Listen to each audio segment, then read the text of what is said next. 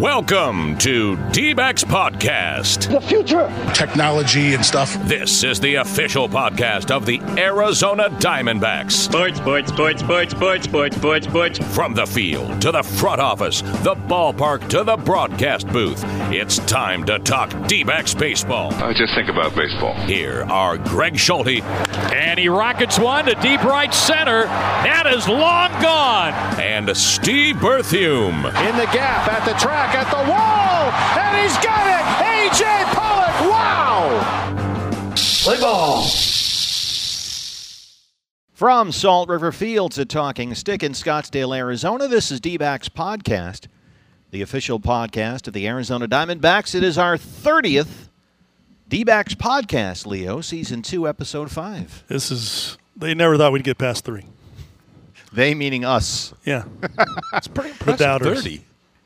You're our mystery guest. Don't blow it. I got a big setup for you. Oh, okay. This is our final show this month as we get set to turn the calendar to February after this weekend and look ahead to the 17th, which is the first official report date for pitchers and catchers. However, as has been the case for many weeks now, just about every player from all positions has been taking advantage of this facility, and they have been here working out on their own in the offseason. It's a busy place these days at Salt River Fields. First full squad workout officially will be here February 23rd. I'm Steve Berthiaume. Coming to you a bit later in the week this week, the Lord Commander of the Night's Watch, the Earl of Grantham, the Governor Greg Schulte, is not here. The Governor and his wife Nancy, as is their wont, W-O-N-T, currently enjoying their pre-spring training cruise, Leo, as they do every year. So the Gub has his Captain Stubing hat on. He is, as we speak, strolling the Lido deck. Cocktails on the Lido deck. Umbrella drink in hand. I think they got a shuffleboard tournament a little bit later on this afternoon. He's nails in shuffleboard, too. Defend their title. I'm told he sailed right by the island of Cuba, so maybe he's doing some scouting. But we hope he and Nancy are enjoying smooth sailing and good weather. So stepping in for the Earl of Grantham on this episode 30, we are very pleased to have with us his play-by-play partner on D-Backs Radio for these many years now, a winner of 151 Major League games as a semi-famous knuckleball pitcher. He did at different points, Leo, in his 16-year big league career, lead both the National and American leagues in losses. He was sneaky good. Or sneaky bad. Can I leave now? 7 years in Cleveland, 6 with the Dodgers, the A's, the Brewers, the Blue Jays, the whole thing. One of the all-time Dodger greats. Yes, as he's known on the street. You may remember his tour de force performance as former big league pitcher Hoyt Wilhelm in Billy Crystal's HBO movie 61. He is also, no kidding, a member of the Professional Bowlers Association Hall of Fame. That's big. And we're very glad to have, buried the lead. Back with us on D-Backs Podcast, our guest host this week, the great Tom Candiotti. You know, that's when I was trying to get on as many Hall of Fames as I could so I could miss games. Now, seriously, you're in the Bowling Hall of Fame. How did that happen? In the little celebrity division they have. So what they have is, besides the regular Bowling Hall of Fame for all the great bowlers, they have a little celebrity wing of guys that are very committed to bowling, like to bowl. The first guy that was inducted was Jerome Bettis, who's a very, very good bowler. Yeah, the bus. And I was the second guy. Wow. And the third guy was Lynn Swan.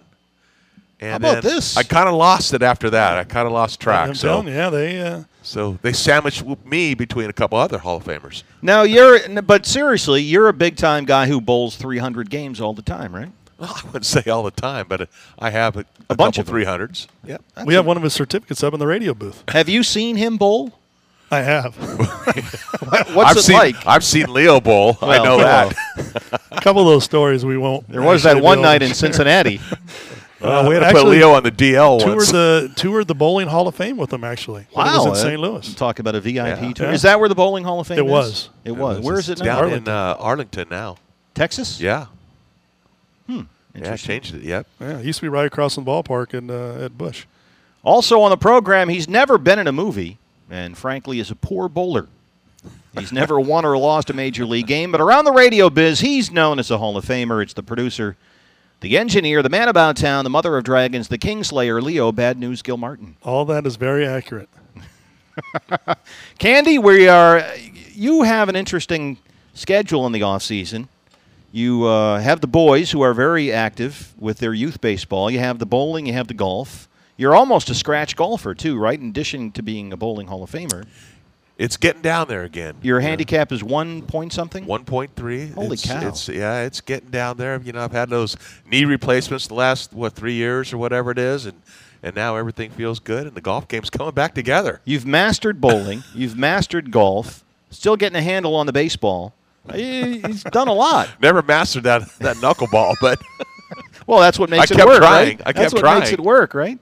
So during your off-season schedule, what's been your take on what's happened here with the Diamondbacks? Well, I think everywhere where I go, whether it's at the bowling alley or the golf links or wherever we're at, there's a buzz everywhere about the Diamondbacks that I've never felt, and this is my 11th year with the Diamondbacks. I've never felt it like this before. By them going out and getting Zach Greinke, that was everyone was talking about that. And then right away after that, Shelby Miller, and just adding those two guys to the rotation, it pushes the other guys that might have been at the top of the rotation down a notch. And next thing you know, now you can match up with the Dodgers. You can match up with the Giants. You can match up with whoever. And you feel pretty good about it. What about the idea that when you spend the money for Greinke, $206.5 million, you're in, some people might argue and have argued, you're almost obligated, in a sense, to go get Shelby Miller. In a sense, you've got your Batman. Now go get your Robin and go get him. Did they need to get Shelby Miller after acquiring Greinke to kind of supplement that investment? I believe so. I thought it was an outstanding move. Because now I think if on paper, you can start, Zach off to, start the season. You can put Patrick Corbin right in there and even sandwich him between the two righties. I think it's a good balance, and the other guys with Rubby and Robbie Ray or whoever the other guys are going to be, they have a chance to develop. And they're not like you have a Bronson in a row, you kind of know what you're going to get. Mm-hmm. I mean, these guys have a chance to develop into mid-rotation pitchers, maybe even top-of-the-rotation pitchers also. So you also have, known quantities at the top, but also guys that have a chance to develop really high. And I love that. I love the fact that you have those guys. I remember last year we often said, and it was often said about the Diamondbacks, take Rubby De La Rosa, who we hope to talk to in a minute here, for example. People would say, Rubby's a nice pitcher. He's developing into a good major league pitcher, a 32-start, 200-inning power right-hand type guy. He's got to be a 1 for the Diamondbacks to succeed. It would be nice if he could be a 3 or a 4. From your perspective and your experience, does that stuff matter to the pitchers? I'm a 1, I'm a 4, I'm a 2. It does not at one bit.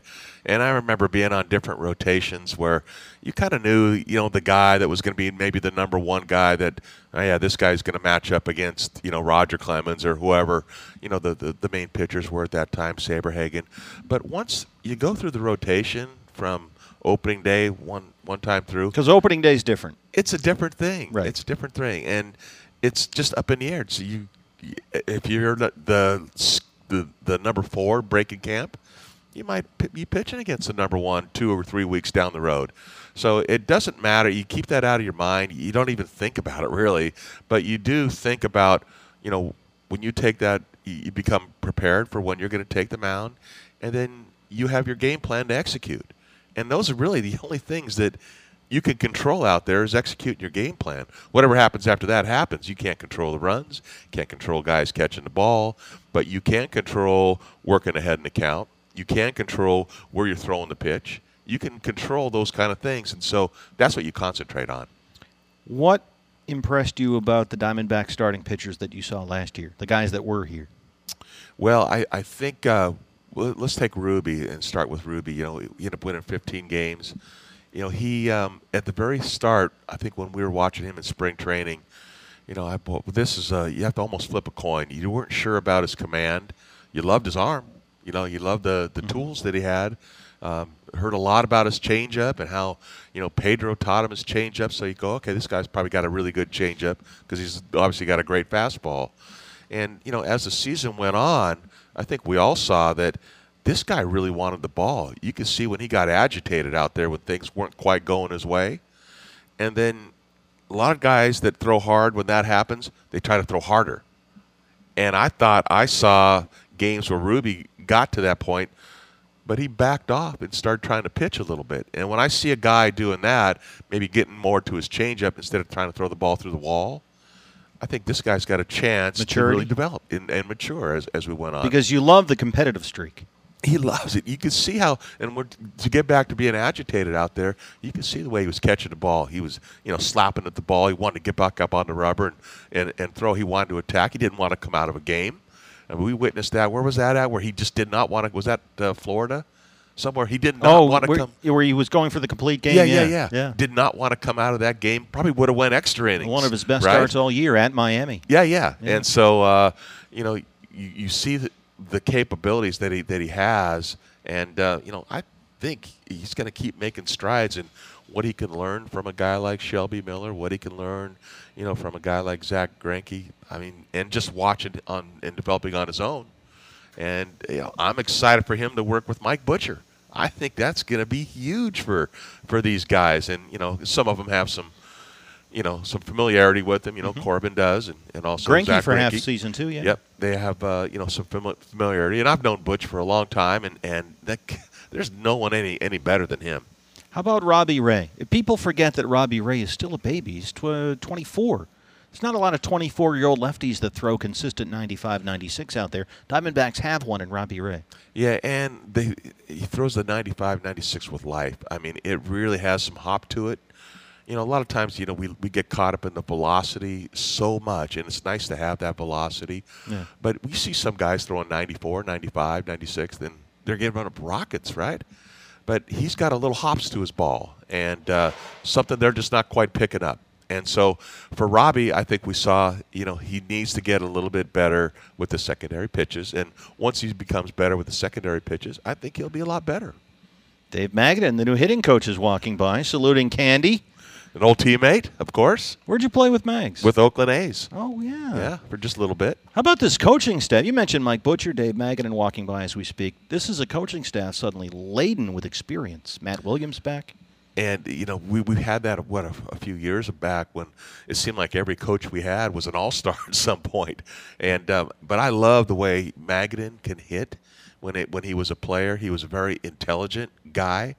Of course, Matt Williams, we all know about Matty, and and what he can bring to the table, the intensity that he does have.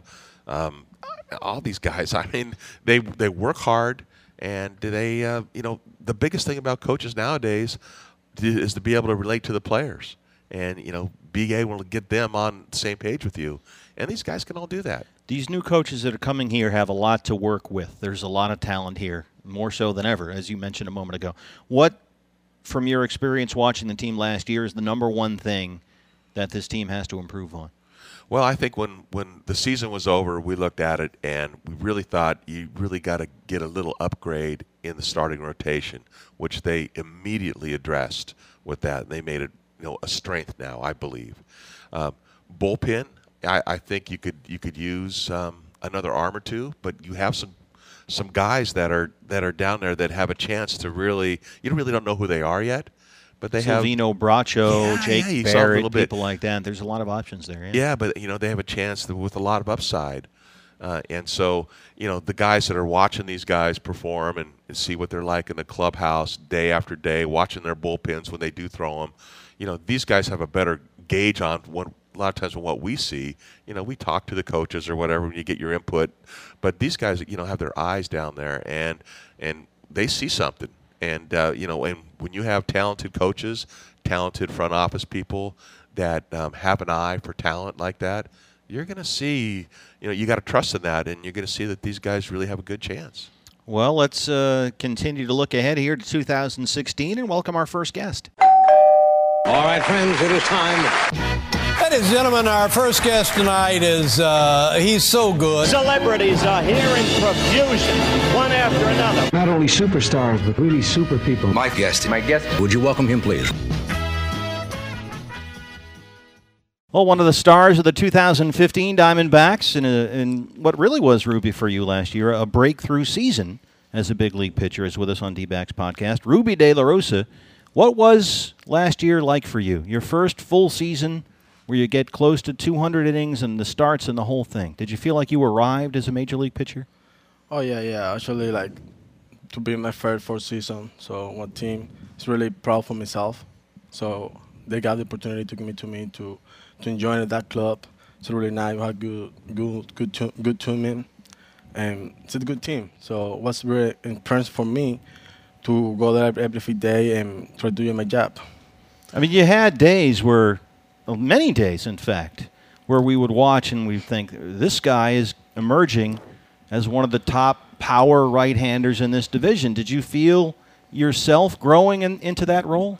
Yeah. Every day I feel like I'm more grown every day. So like personally, like a baseball players. So that's God give me that God for me. So I really appreciate that for that give me to me. So being one of the powerful pitcher and the lead and make myself proud is good. Try to make my family happy too. Yeah, I think last year, every time we saw you take the mound last year, I think it gave everybody, for us watching the game, a good feeling. Okay, Rubby's on the mound. He's the horse. He's the guy that's going to, bring the gas. Got a great changeup and stuff. But more than anything, what impressed me was how you would compete out there and how upset you would get sometimes. You could see snapping the ball back if you didn't quite have your location or if you happen to give up a hit. How do you keep yourself from getting refocused when you get a little bit upset? So that's hard.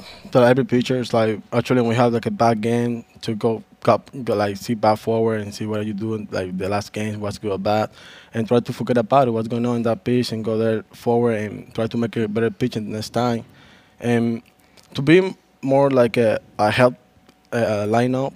I mean to be one of the the starter pitcher for the team always through Morini or keep deep on the game was make me too happy myself. So if everybody's like similar, like you said, like you look at me and say this the guy maybe broke the road, tries to break losing all the stuff. Make me proud, make me happy to be that guy. A lot was made, Rubby, about you and Welly working together, Wellington Castillo, as a duo, going back to your Little League days. Was too much made of that, or was it really a help to have an old friend out there with you in some of those moments? That helped me a lot, because he know me, like, for being child. And me and him were good. I mean, good. So I think what is the best words that like good combination. So you know what I like to do all the time. Every pitcher want to like to throw, and it make me like myself super happy, because I know him, he know me. So go there, just give the game plan, and go there and see what happens. Rubby, when you going into this year now, after having very successful year last year, you got a couple other pitchers coming out there. They're going to be very helpful, obviously, and Greinke and Shelby, and now Patrick Corbin's going to be back. You guys have such a great rotation. What are you going to be trying to work on this year, knowing that you got a good rotation, you've won 15 games last year, going forward? What is it that you really want to work on this year? So we're working hard in my location, pretty much, try to keep the ball down, try to beat on my breaking board, try to feel it more better, and try to working hard in everything pretty much, and try to get more focus and saying what I may do, and try to follow this guy with the team bring now. So it's really good guys like Greinke and Miller. So Archie Colvin, try to follow this guy and try to be better every day and try to compete. Have you had a chance to talk to either one of those guys yet? Have you seen them around, or have they been here? They've been there like one time, so Greinke. So I've got the opportunity to talk. So spring training not even starts, just waiting for the spring training to start. Try to talk to him a little bit more and try to learn about him. It's really good. I like guy like him. There's a lot of things we had to do to learn about him and how to beat this guy or not. So it's really good experience for me to have a guy like that in the rotation. We're told that Mike Butcher, when he interviewed for the pitching coach job, had a different plan for every Diamondback pitcher. Have you talked with him and about his plan for you this year? Yeah, I've been talking to him a little bit about what is my role this year. Is try to be better a little bit and try to go forward and try to compete. That's the key right now, and go there every day and do my best. What was the thing about last season that you were most pleased with? So pretty much wasn't everything. I was fighting a little bit myself. Try to be better. Try to. They think give me the chance to be the guy. Sometimes was the chance to do too much, and then go there and do my job. So, but we learned it for this year to try to not happen again and try to go there and fighting and try to compete, try to get a W to my team. Because there were moments on TV we would call them Rubby moments, where we could see that you were a little rattled sometimes or frustrated, and that competitive streak in you, which was so great, sometimes would get the better of you. But that is something that you're aware of then when you have those moments. So for my head, past a lot of things where it's got when I have bad moments, I when I threw like a good pitch, they give me a homer, or when I can't find my location. So they little foot trying myself. So pretty much said, you can do this, so you're not that kind of pitcher, so what are you doing? But all this stuff has bothered me a little bit last year. Try to move on, try to that can happen again, and go there, see that can happen again then this year. Just try to don't think about it and just move on to most of quick as you can. Is that, how do you maintain your competitive streak and at the same time put that aside, like you were just saying? So we're working on it the whole season about that, try to just don't think about it. So last year I would think about it too much. So I went through like a bad pitch or when I can't try my song. So this year we're working on it and just go there and do my job and don't think what's going on or what happened that the last pitch and go there and figure it out quick and go there and do my adjustment.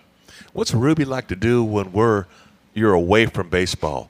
Sometimes it's nice just to kind of escape from it a little bit. Do you like to golf? Do you like to dance? Do you like to play cards? What kind of gives you a little escape just to kind of get away from the grind? I like to play PlayStation a lot. So nice. Yeah? What do you play? Okay. I play MLB. Yeah, I play that all the time too.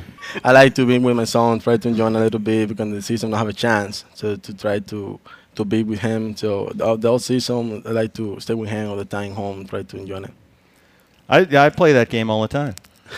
I watch my kids play it. I don't know how to play it, but they make characters up, and they got guys that you can't hit. They got guys that hit that never make an out. That game is fun. Cracks me up. Yeah. Any other games on PlayStation besides that? No, actually, that's that one. That one, I'm horrible on this. Another game, so I like to play the game I can play. Well, hey, thanks for doing this. You just finished working out, and you waited for a bit for us to finish up something else, so we really appreciate your coming by. Thanks so much. Thank you, guys, for inviting me. We'll talk to our next guest in just a moment or two here. But first, guys, I don't know if you saw the headlines that came out this week on the Twitter. Big news, big news. A lot of pictures as Candy, the Diamondbacks released their promotional schedule for 2016. We will have 4 bobblehead days this year. Is there a Candiotti bobblehead out there somewhere? No, I was really lobbying for a Beanie Baby. I can see why it would be. That was the craze back in the late 90s, right? Throwback Thursday Beanie Baby for Candy. Tom Candiotti Beanie Baby Night Thursday. Baby night. Sadly, no Beanie Babies, but we do have A.J. Pollock bobblehead. That's the first one, April 23rd. Goldie Bobble, July 2nd. Keep in mind now the Bobbles will all have the new uniforms. So these are always must-have items, but now more so than ever. Goldie, July 2nd. Zach Greinke bobblehead day at Chase Field, August 6th. And David Peralta, September 17th. How about David Peralta playing for, the Amarillo Goosehounds or whoever they were a couple of years ago? Now he's got his own Major League bobblehead. How about that? Boy, things happen quick when you do good, right? It's amazing. Also, a series of new and exciting giveaway items. D-backs replica batting practice pullover day, August 27th. They tweeted out a photo of the batting practice pullover. Nice. It is sweet, man. It's got the new gray color that we're wearing on the road, and it's got the new snake logo with a ball in the mouth. It is really cool. And we've got many special days. As always, Star Wars Night, Bark in the Park, 4th of July, fireworks, Faith and Family Night, Alumni Day, many more. You can see the complete list of 2016 promotional items and schedules at dbacks.com/giveaways. A reminder also, we are less than a month away, Leo, from our 12th annual D-backs Fan Fest, which is all set for Saturday, February 22nd. Or, pardon me, February 20th, 2-0. It's such a fun day. Man, I'm upset. I wanted one thing to happen this year. What's that? And that was Freeze Out Day. Candy. It's a great promo. Freeze Out Completely Day. My stupid idea, Candy's of course. All right, sell me on Freeze Out Day. Candy is an idea man. And they as we're going about these different things, and usually when we're about to speak with the commissioner or after, he comes up with some great ideas, and this is another one. And what I wanted to happen was You know how hot it gets here in July, right? At the I'm ballpark, aware. you know, the roof is closed and the whole thing. Right. I thought it would be great if they just cranked the AC where people had to wear jackets to the ballpark. Like you go to the movies a around here. freeze-out day. I want it to be like 32 degrees at Chase Field. Wants to freeze over the pool and have I ice want to have an ice skating. rink out there Winter at the pool. Carnival, sure. I want it to be Winterland at Chase Field. Now, who's paying the AC bill for this fiasco? Derek Hall. And you've got this green lit. And Candy has the hot chocolate concession that day. So everyone would have to bring in 115-degree weather, heavy winter coats to the ballpark to watch a game indoors. We could make it 40 degrees, right? Or we That'll save could a little money. give away parkas, Freeze-out D-back day. parka. D-back parka day on freeze-out day. All right. Well, we'll float it out there and see if anybody likes it. Because you got to do some marketing on this, right? But, you know, it's so hot, and how many days in a row is it 100 degrees and plus, and it'd be nice to just go to a place where it's freezing, right? Leo usually shakes his head at me, but this one he kind of lifted his eyebrows. He makes some good points. Well, you know what we can do? We can test this out at FanFest, which is Saturday, February 20th. Maybe we can ask some of the fans, do a little informal poll about Tom Candiotti freeze-out day. We'll have Candy walk around with a clipboard and just randomly ask him in people. July. He'll do like He'll go, yes. like the man on the street Yes, interview like very Biff much Henderson so. used to do on Yes. the Letterman show. Oh, that'd be great. FanFest, though, February 20th, noon to 4 at Chase Field. This is free, guys. So there's no reason not to come. You cannot beat free. It gets better every year. It really does. We had more than 25,000 people last year. D-backs season ticket holders, as well as those participating in the D-backs Give Back Jersey program, get in early. You get in if you're a season ticket holder, or if you're in the D-backs Give Back Jersey program, you get in at 11. Gates open at noon. Now, this is big because they have all these unbelievable things for sale there. I mean, game-used bats and balls and jerseys and bases and old bobbleheads. And if you get in at 11, you get first crack at buying this stuff. You know, Goldie jerseys and David Peralta bats and signed baseballs. It's all there up for sale. It's like going to a card show. Yeah. Wow. Greg Schulte bobbleheads? Maybe. Yes, they have Governor bobbleheads there, just like the one that's in the big. Bobblehead Museum at Marlins Park. Item, But if you're a season ticket holder, you get early entry to FanFest. You get first crack at all those items. Admission for everyone is free. You get to go all over the field. Unprecedented access to players, coaches, and alumni. Autograph sessions, photo sessions, all on the field. Hopefully more than 25,000 that we had last year, which was a great day. You know what? With the excitement around this team right now, I don't think there's a doubt that we won't get more than 25. This might be our best ever. I really think so. Yeah. Subway D-backs Fan Fest, Chase Field. And you guys will be there. We'll be there. You'll be there. I should be there. We're going to be doing some radio from there and maybe a podcast. That's also in the works. We may do a D-backs podcast from FanFest. That's the dream. That's still in the works, I'm told? Still very much in its infancy. You're efforting? Yeah. Well, yeah, we're efforting. All right.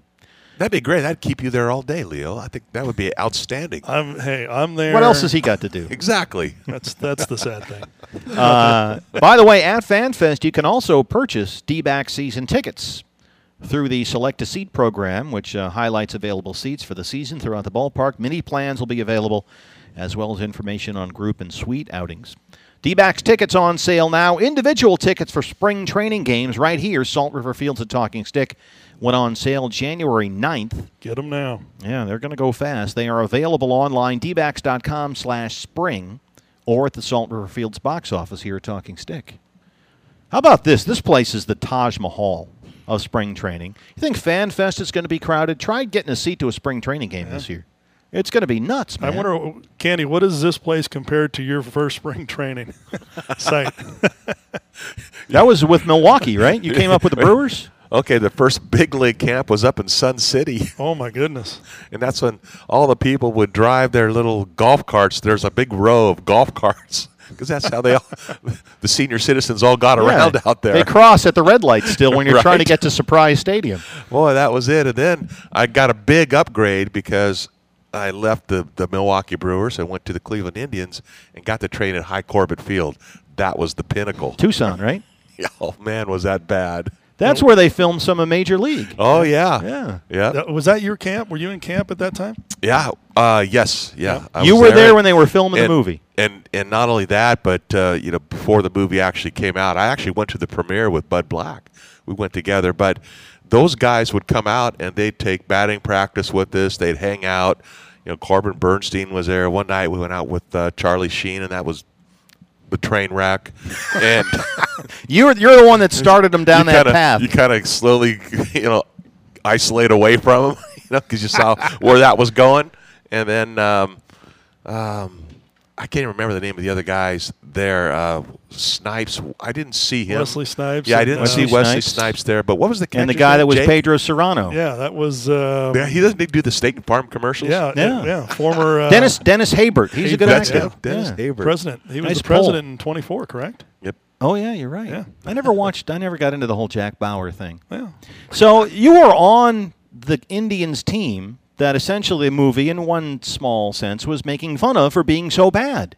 Yeah. That was like, I want to say 1988. I think that movie came out in 1989. I think you're right. Yeah. The premiere in April was the premiere, because I remember being teammates with Buddy Black at that time. We were both pitching for the Indians, and we ended up going to the premiere together and watching that thing, and it was hilarious. It was great. I never laughed so hard in one movie ever. I still laugh when I watch that all the time. Watch it on flights all the time because it's on the saying, computer. Yeah. Between that and Happy Gilmore, you can't go wrong. I don't know where Hayes played last year, but I'm sure he did a hell of a job. So, boy, that's amazing. I didn't know that about you. That's how your movie connection started. Then you ended up. How, by the way, did you end up in '61? Well, how did that happen?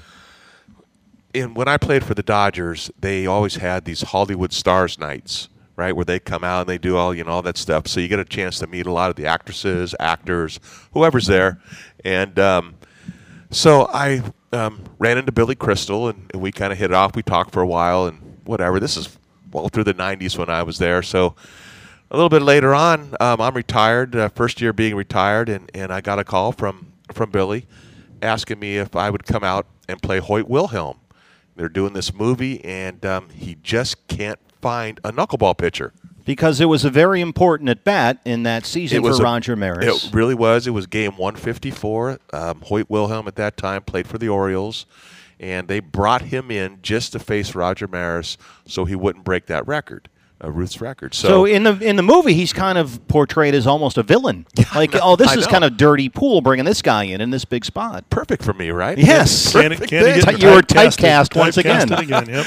So the part that I did was we didn't film it. It was Detroit Tiger Stadium was the other place, but we filmed it down in L.A. At the Coliseum down there, and they had different things going on. I got my own trailer, which was great, and a little VCR, right, with this little monitor, and they had a tape of Hoyt Wilhelm's delivery. So I was in that trailer for at least a minute trying to emulate his delivery. And he had a little tilt. They called him tilt because he got a piece of shrapnel from a hand grenade in World War II, I think it was.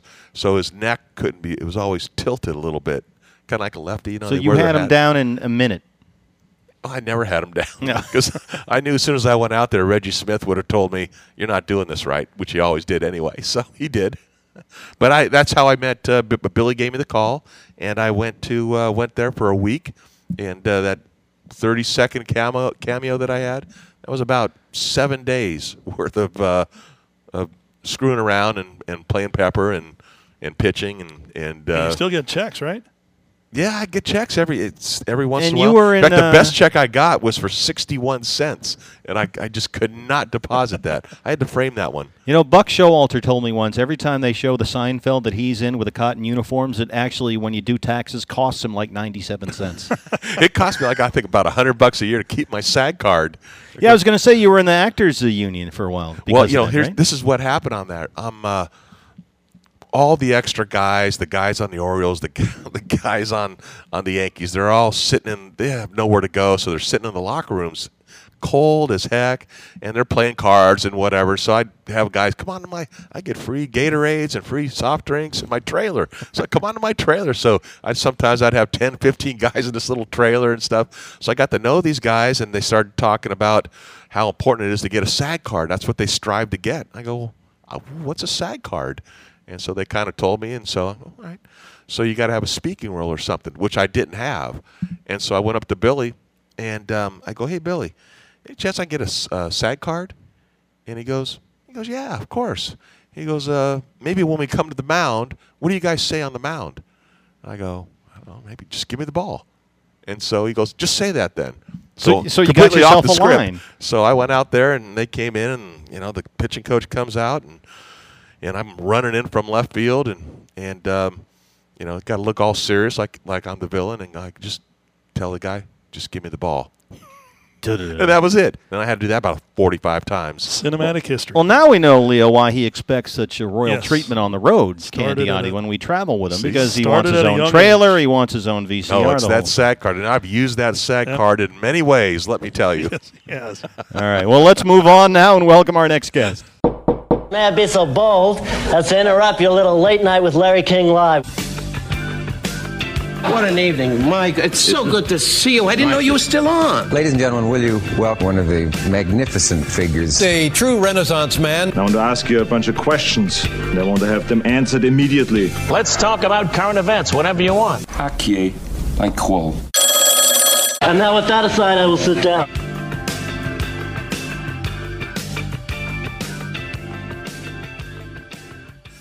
Well, we're very glad to have with us Randall Delgado on D-Backs Podcast. Randall, we've watched you over the last, 3 years you've been here? This will be 4 now. Yeah. Mature into a really, really good Major League relief pitcher. Seems like you've really found a role that you are excelling in. Do you feel comfortable where you are now? Oh, yeah, of course. I think, like I said, I was trying to learn about being starting, and then starter, and then, a reliever.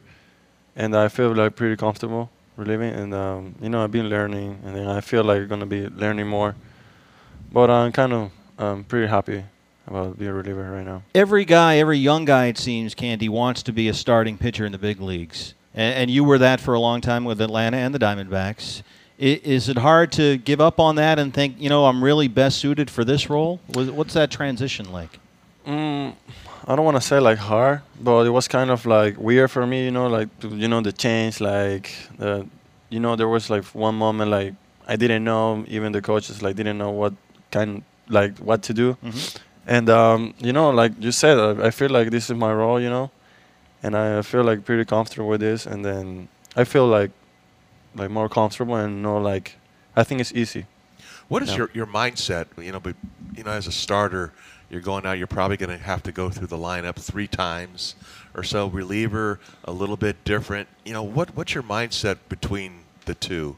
What do you try to do as a reliever when you're given the ball and they call you to come on in? What are you really trying to do? Are you just trying to let it go, or are you still trying to pitch like you do as a starter? As a reliever, you just let it go, But like you said, if you have to face 3 times a hitter, on one game, it's different. But as a reliever, you're probably gonna face him 3 times in 3 series. So it's kind of it's not like a big difference. But yeah, I can tell I don't know. I feel like I'm just trying to learn about more about being a reliever.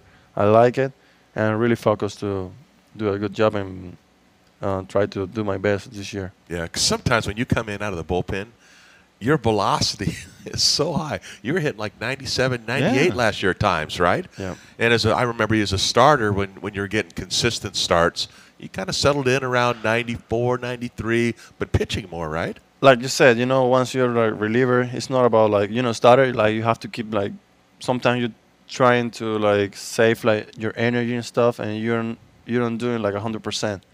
Reliever, you're just doing 100% because you're probably going to be just 1 or maybe 2 innings. So when you said it was easier, is that part of what's easier in that role? Well, knowing that you can just go out there as a reliever and let it go for an inning or so? No, I say easier the way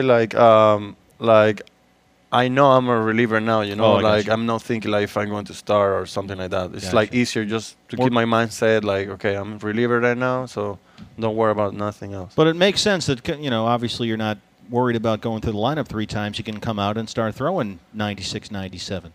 Oh, yeah. I think that's one good thing, about being a reliever, too, because I guess you have, more rest about, you can rest, maybe 1 or 2 days, and then you'll be fine. But sometimes I feel like good if I pitch like 2 or maybe 3 times if I have to do it, because I think like I don't feel like that tired, but I think your arm is like a little bit looser or something like It doesn't happen all the time, but that's what it happens sometimes. Before the games, do they come up, either the pitching coach or the manager, do they come up to you and say, look, you're going to be our 6th inning guy, you're going to be our 7th inning guy? Do they tell you your role prior to that game, usually? No, I think you just get to that role by yourself, like, well, we have some meetings, like, okay, everybody have to be ready for, doesn't matter the moment, and that's what we do, as a team, and then as a bullpen pitcher. So I think just, just Ziegler and then Hody was, the 8th and the 9th. Right. So and sometimes they kind of, they use Ziegler or Huddy a couple days, and they're not available or something. So you never wonder. I always wondered if a coach comes up to you and those guys are not going to be able to pitch today. All right, you're going to be the closer today, or or do they just kind of? No, they do that sometimes because like sometimes like just the closer pitch too much, Yeah. So I think it's like a really good way to do it, like mix maybe a little bit if it's necessary. But with the other guys, like with me and the other guys, like we're just trying to be ready physically and mentally. Yeah. I remember Josh Colminter said when he liked being a starting pitcher, but then when he went back to the bullpen again, the phone would ring, and after a while he learned to get excited when he would hear the phone ring. Did you find that to be the case? Oh, yeah. It's kind of, like I said, it's a little bit weird, once you're doing it. But I feel like I just got used, and, like, you have to know, like, how you're going to warm yourself. Like, you have to be, like, so focused on the game because you have to know, like, how quick and how hard you're going to warm up because, like, things can change. Like, you can be in the game, you can stop. Mm-hmm. So, yeah, it's a little bit difficult, but you have to get the rhythm, Yeah, you never know how long you have to warm up, right? Because next guy could hit a double and suddenly it's get in there quick. Yep. And you never know also like how long you're going to pitch. Do they want to bring a lefty because a lefty's coming up, or do they want you to extend you a little bit more? Because you're a guy you have so much value that you can pitch multiple innings. A lot of guys can't do that. So I'm always curious to see if they tell you that beforehand or what happens. And as you were saying before, because you used to be a starting pitcher, you can go a little bit longer, which last year, because the bullpen had such a big workload, they needed that many times. Yeah. Maybe not like 3 or 4 innings because I think I didn't pitch like that, like as a long reliever. Right. But like kind of like straight days, and yeah, like I said, I'm just trying to do my job, Sure. Trying to be physically and mentally prepared.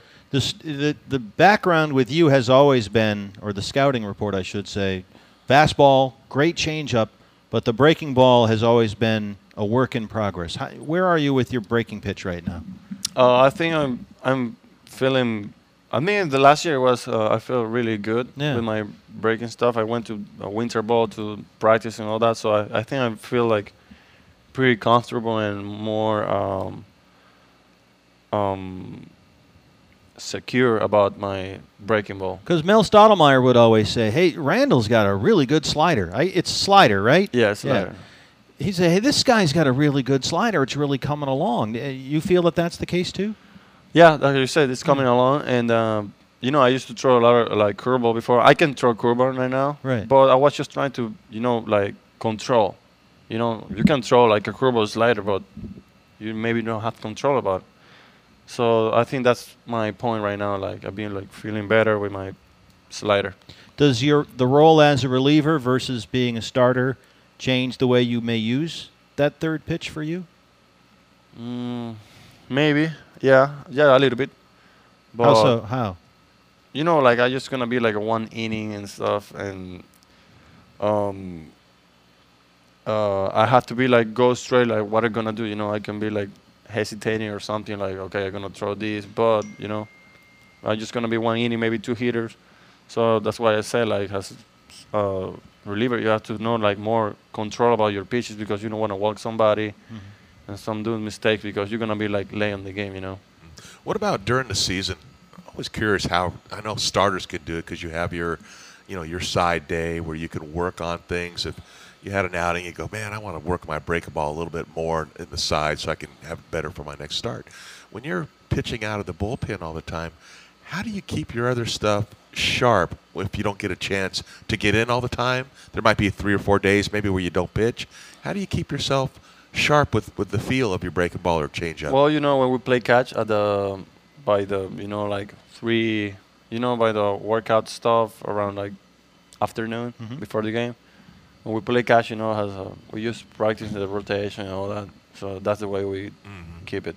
I remember one day when you were doing that in Seattle, where I was getting my preparations ready. I looked down on the field, and they're carrying Randall off the field at Safeco after you.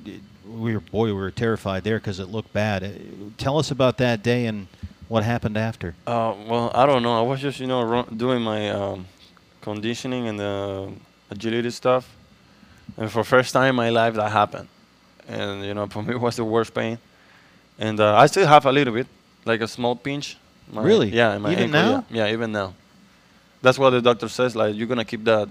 It's gonna be there like for a while. I can do everything, but sometimes when I do like a really really hard like move or I bend it, I feel like it's the right you're holding your right ankle as we speak now. Wow. Yeah. Okay. Did they say why or what it was? Why it would linger that long? Like it's just a sprained ankle stuff. So that's gonna it lasts for like it won't go off really quick. And then I've been doing my stuff that maybe that's why I feel like better. Okay. But what I'm saying is like if I crouch like really hard or something, I'm gonna feel like small pinch, like it's still there, But it doesn't prohibit you from doing your. No, I do everything. But when I start doing my like a hard bullpen, like we're now like just doing like practice and just keep the zone. But I'm gonna tape it, just in case. But I feel great right now. What do you think of the uniforms? Oh, I like them. Yeah, like I feel like we are in the future or something. Like they look like really really different. Man, those poor equipment bags are getting big, aren't they, with all those uniforms? Yeah, all the different combinations and stuff. I think they look fantastic. I like the blue myself. Yeah. The teal. With us, it's really good, and we feel like really good for start this season. The fans like it too, so that's important too. So we're happy with the new uniform. We're ready to go. Thanks for doing this, man. We appreciate it. Yeah. Got something you want to chirp about? Send it to us on the Twitter. Drop the. Because, we're all into that social media stuff. All right, our thanks to Rubby, De La Rosa, and Randall Delgado. Guys, we had a tweet this week from Jim Ellis, who's a faithful podcast listener, one of the many. Thank you, Jim. Thanks, Jim. And hello, Vienna. He tweeted us, Leo, from Vienna, Austria. I think I acknowledge that. We're worldwide. He is a teacher who lives in Austria. He is, in fact, himself an author. And you may recall this time last year we had an off-season baseball reading list. We did kind of a book club thing where we all had our suggestions about our favorite baseball books. And Jim said he read every book on our list. And he said, do you have another list of books for 2016? He said, in fact, this was my favorite part. He said, I even read the Tom Candiotti biography entitled Tom Candiotti, A Life of Knuckleballs by author K.P. Wee. Well, I hope he likes stats because that's all that book was. I have a copy of the Tom Candiotti You haven't read it yet? I have yet to. I have a long list, as we've seen. I haven't got to it yet. I've skimmed it. Is it a good read? I've never read it. How can you not read your own biography? I haven't read it at all. Well, you lived it. Why should you have to read it? The last book that I read. Pictures in it. It's not like you don't know what's in there. there. The last book that I read, and this is pretty close to being the truth, was the Cliff Notes of the Iliad. The Cliff Notes at St. Mary's? Yeah. That's not a book, by the way. Yeah, that's not the Iliad's a book. The Cliff Notes is not a book. It was a book, and I bought it at the Cliff Notes is at fairly shorter than the Iliad. That's a book. I read them. It's a short book. By the way, my wife was doing a basketball game for the Pac-12 Network and drove by St. Mary's and saw Tom Candiotti Field. Is that it? No, it's Lou Gisto Field, but they happen to have a jersey, my jersey, out in center field. And yeah, she was gracious enough to tweet that out and send me a picture They of it retired your number. and actually say, you're kind of a big deal there. Well, just saying, right? So first compliment I think I've ever had from her. Well, it's probably the last, too. We would recommend that you read by K.P. Wee, the Tom Candiotti biography, Tom Candiotti, A Life of Knuckleballs. But if you have other books you'd rather get to, here is our list, Leo, for 2016. Now, I'm sorry the Gub can't contribute his favorite books. We know Candy has given you some cliff notes to read. Quick list on these are books that I've read over the last year, baseball books that I thought we would recommend. My favorite one I read over the last year was the Billy Martin biography by Bill Pennington, which is a fairly thick biography of Billy Martin, who's a fascinating guy. Grew up in Oakland in the Bay Area. Great story about him coming up with the Oakland Oaks and playing with Casey Stengel and those old Yankee teams, and then managing and dealing with Steinbrenner and the way his life ended tragically. It's a really, really good biography. Billy Martin by Bill Pennington. Jonah Carey's been making the rounds. Our friend Jonah Carey's been on, every time you turn on the TV, he's on there talking about the Expos. They had that great Expos series, or show, I should say, on MLB Network this week. Jonah last year wrote a great book that he's been plugging called Up, Up, and Away, A History of the Montreal Expos. Really the definitive work on the Expos. That's a great read if you want to read about the Expos and Parc Jarry and Rusty Staub, Le Grand Orange, and that whole buzz thing. about the Expos lately, about Montreal in general. Well, they have the 2 games that they play every year. I think they're playing them again this year. And they play 2 games over a weekend, and they'll get 100,000 people in Montreal for those games. They're all wearing their Expo stuff. They want their team back. And everyone, as players, we all love going to Montreal. Now, I always hear that. Why? Too. I've been to Montreal several times, not to go to baseball games, although I did go to an Expos game. But why did players like going to Montreal so much? Well, I just thought it was fun going to a different country. It was a little bit of a pain, getting in there, going through customs and all that other stuff. But, it just a different everything was a different setting. The ballpark wasn't great by any stretch of the imagination. But, they did have some really good teams there, especially I remember in 94. Oh, yeah. They were outstanding until that strike hit. But I think just something about the city. It's just so very international, European. and it's just Beautiful. really fun. Yeah. Maintenant pour le hymne national des Canadiens. All I know is Pi 9. That's where I got off. Yep. What? Pi 9. Pi 9. That's where you get off to get to the ballpark. Pi 9. Look at you. Yeah. Wow, Very Leo. good. Way to raise the bar, Leo Gilmartin. Well, they didn't have GPS back then, so that's one thing I had what to remember I got. was Pi 9 and the name of the hotel. Pi 9. And Leo can testify to those things. I still say those are my favorite baseball uniforms of all time. The Expos uniform from the 70s, like the Rusty Staub uniforms, Bill Gullickson and those guys. Those were great uniforms. So Up, Up, and Away by Jonah Carey. This is a book that's a little dry, but if you really want to get a handle on how sabermetrics is revolutionizing not only baseball, but the way that teams use this information, there's a book called Big Data Baseball by Travis Sawchik, which is out there, talking about the 2013 Pittsburgh Pirates and how they started out using defensive shifts and pitch framing and some other things, the two-seam fastball, to really figure out a way to maximize their resources using, essentially, data. And all of a sudden, there's this explosion now of data. We can track every pitch, what kind of pitch it was, how fast it was, where it was in the strike zone, where hit it, who did they hit it to, was it in the hole, was it in the gap, everything. You even look at their scoreboard, where they have the radar readings. Yeah. It also tells the vertical break, the horizontal break. Only in Pittsburgh they have that. So it's interesting that we know about this stuff now, but Travis Sawchik in his book, Big Data Baseball, really gets into, okay, now we have all this information. How do we use it? How do the teams use it? So that's what that book is about. It's a little dry, but if you're into that stuff like I am, we're all geeks and nerds here. It's a really good book. I read the biography by James S. Hirsch on Willie Mays, which was a wonderful read. A book that I will put on the list but I didn't love is about the 1919 Black Sox, called The Betrayal by Charles Fountain, about the 1919 Black Sox scandal and how gambling back in the day was so prevalent, it was out of control. Everybody was betting on these games all the time. And they had to try and keep the gamblers and the bookies out of the ballparks.